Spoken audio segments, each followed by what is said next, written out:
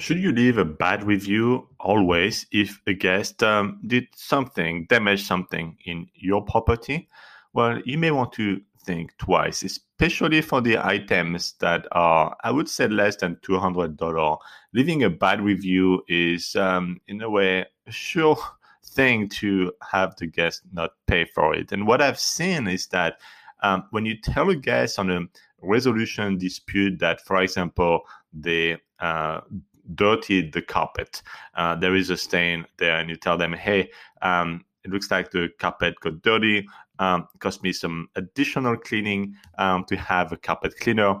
It's about $300. Here is the resolution on Airbnb. And they may do nothing. And I've seen this happen several times until they see the review. So they provide you a review, you provide them a review, and you leave, let's say, a positive review about them. Don't like hyper focus on this stain.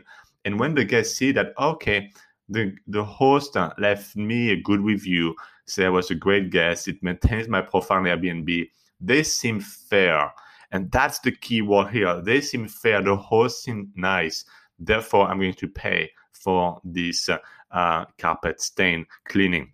And you may think, well, that's never going to happen. They're bad guests. Well, think again. I've seen this trigger a couple of times. As soon as they see a good review, even though they made a mistake, they pay for it.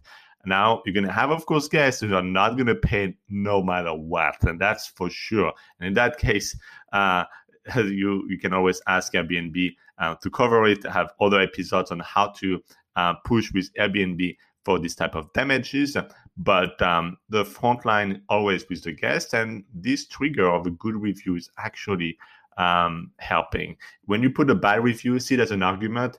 No one wins an argument. Just always remember this. It's never one person win, the other one lose. So if you have a good communication that includes the review, a good relationship with the guest, that can only help for them to pay for this, so you don't have to further escalate with Airbnb.